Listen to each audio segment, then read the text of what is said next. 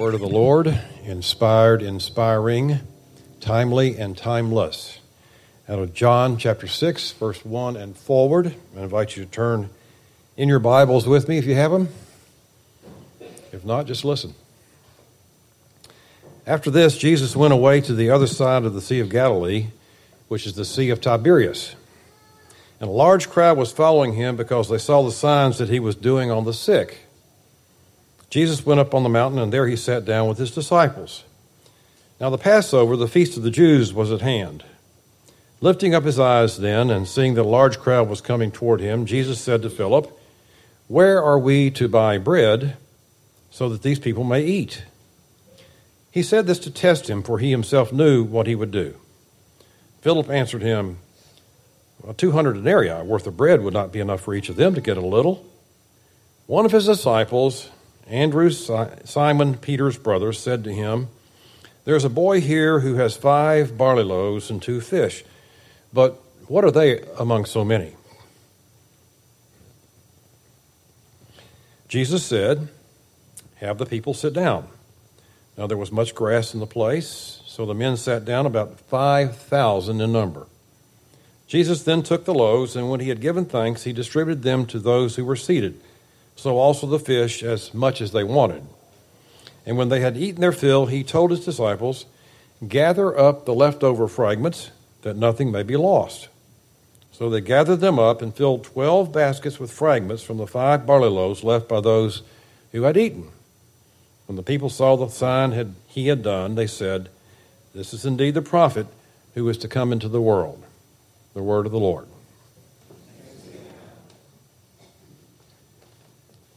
Tonight we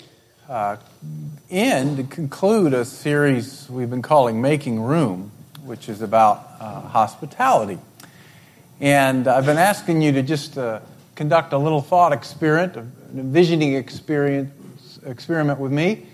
Imagine that we were an urban monastery in the heart of our city, and I've given you a very simple definition that an urban monastery seeks the peace of the city by offering a school for the Lord's service and extending hospitality to guests. And we've gone back over church history. We've been looking at examples where these communities of work and prayer have restored and renewed and blessed cities.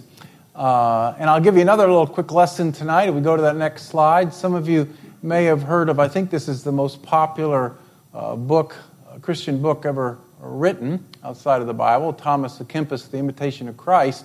He wrote in the 14th century. He lived in Northern Europe, and he was part of a movement called the Brothers and Sisters of the Common Life. And this was a movement that sought to restore the church, and they decided, you know what, we don't want to become monks, but we are all going to move into a large house on a city block. We're going to work together. We're going to pray for the city, have Bible study, and we're going to offer spiritual direction to our neighbors and bless them that way. And he wrote this book as a member of one of those urban monastic communities, and it's still having an influence today. We've been relying heavily on Father Henry Nouwen this series to help us get a handle on what hospitality looks like, and I think we have one more time. We'll look at a quote of his. And by the way, Father Nouwen was a priest who was a professor at Yale, and he went through a profound experience with God, and he decided to leave Yale, and he joined an urban monastery, and it was called L'Arche, and it was in Canada, and it was made up of people with mental handicaps who had never even heard of Yale.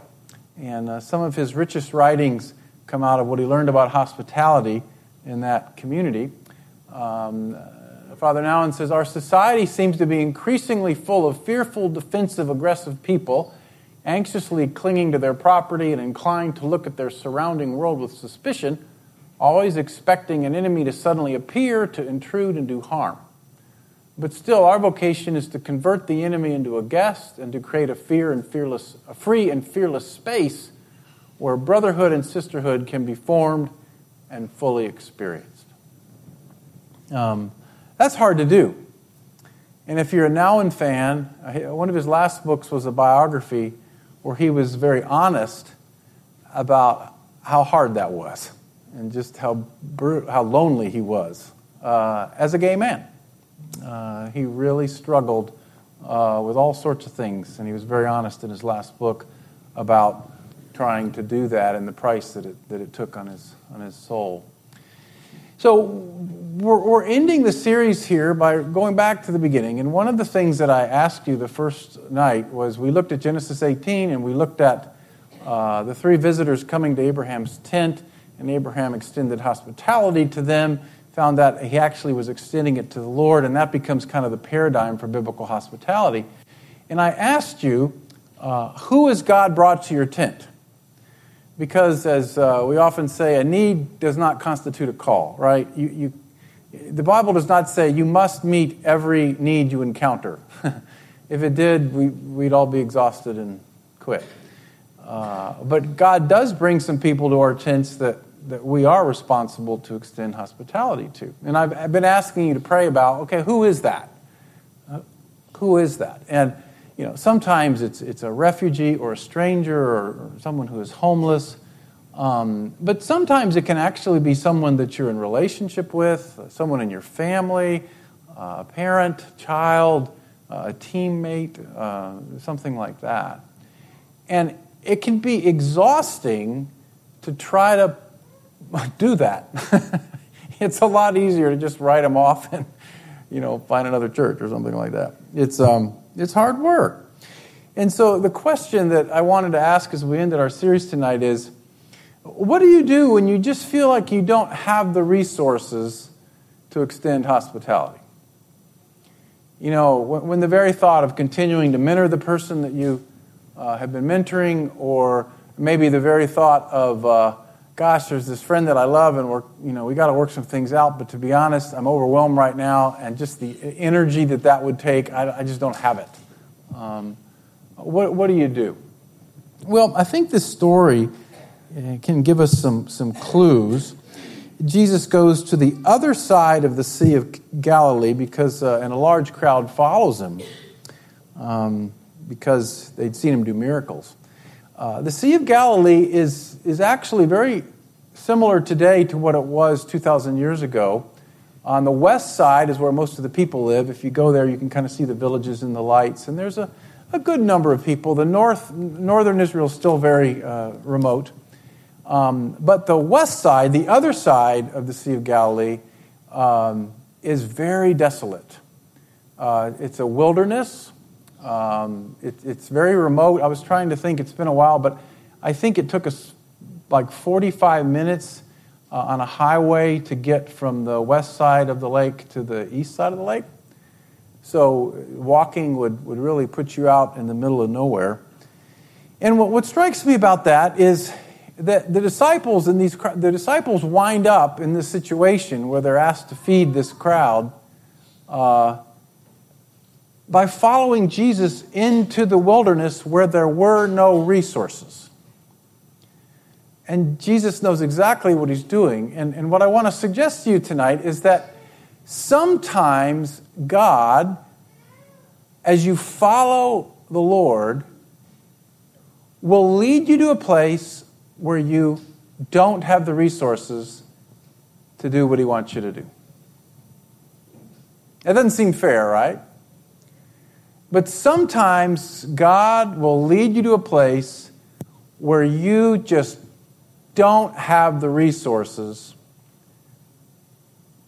to be hospitable to that group of kids in your classroom, to that parent, to that friend. You just don't have it.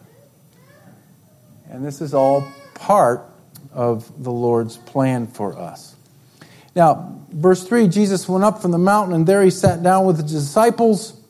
Now, the Passover, the feast of the Jews, was at hand. Lifting up his eyes then and seeing that large crowd was coming toward him, Jesus said to Philip, "Where are we to buy bread so that these people may eat?" And he said this to test him, for he himself knew what he would do. So if you're in that situation tonight, or you just feel like you don't have the resources,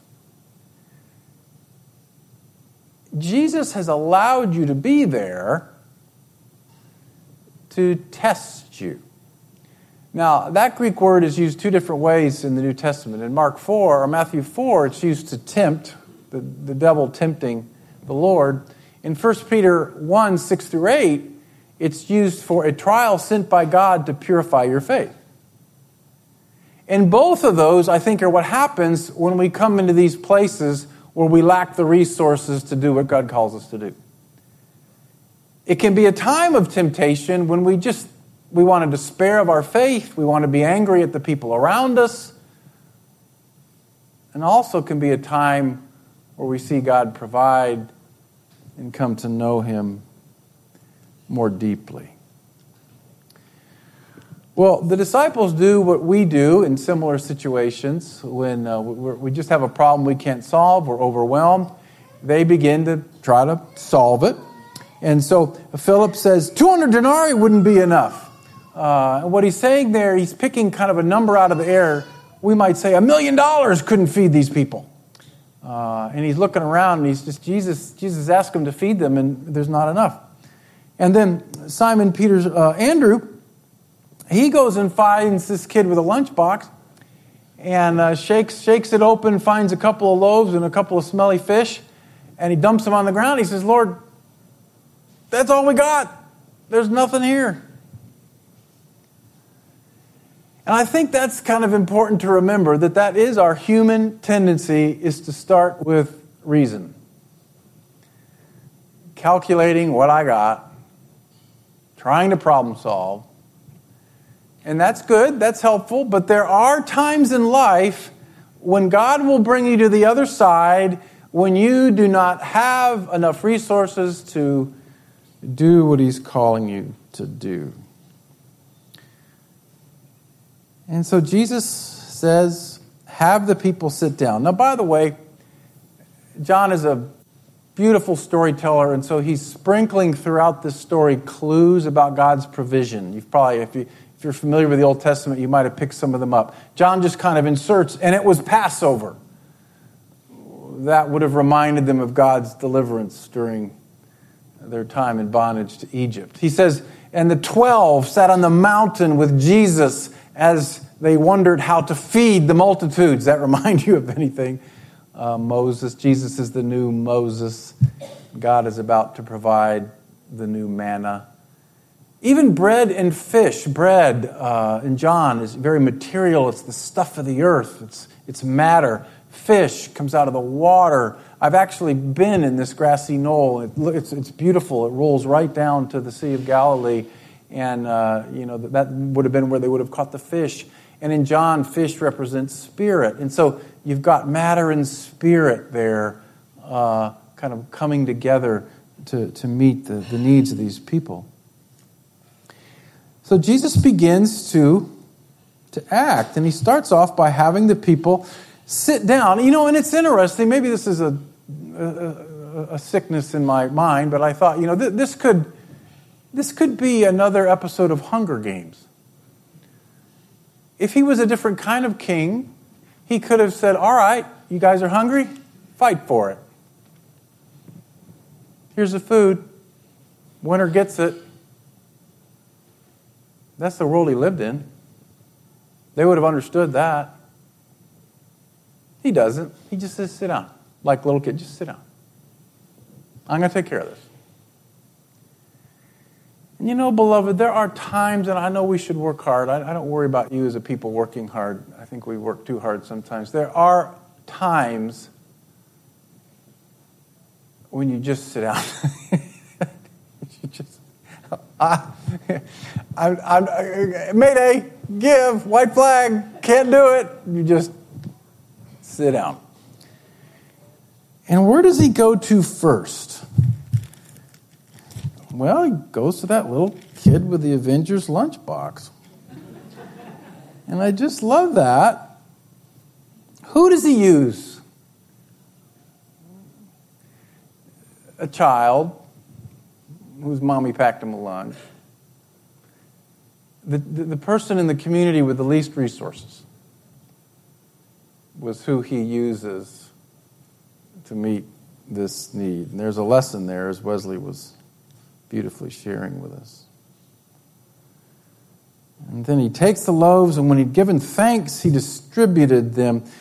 John is often called the theologian of the Eucharist. John loves the communion table. John loves to hint at the Eucharist anytime he can. I think this is a Eucharistic clue here.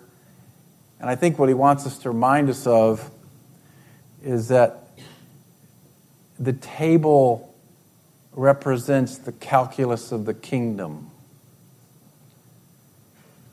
We don't fight our way to the table. We don't work our way to the table. We just come to the table and receive.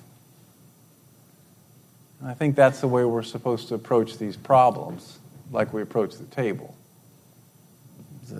I just need grace, Lord. I can't do it. And they had as much as they wanted. Now, it doesn't say, and miraculously, steak and lobster appeared on every picnic basket or something like that. No, he doesn't make them rich. I don't think that's the point of the story, is that if you have enough faith, you'll get rich. I think the point of the story is that when we really need him, he'll take care of us. We'll have enough. Maybe not more than enough, but enough. And when they'd eaten their fill, he told his disciples, gather up the leftover fragments that nothing be lost. So they gathered them up and filled 12 baskets with fragments from 5 barley loaves. It's such a beautiful 12 again, right? 12 representing the 12 tribes of Israel. This is the new Israel and the new Moses leading them into the new promised land, and the provision of the manna has come. And it's a way of saying, just as God provided for Israel in the wilderness, so he will provide for us as well. And I love this. When the people saw the sign that he had done, they said, this is indeed the prophet who has come into the world. So the ultimate point, I think, of this beautiful story is not just that our needs get met, but that in these tests, in these trials, when you just don't have the resources to do what he's called you to do, there's a way that you come to know him more deeply.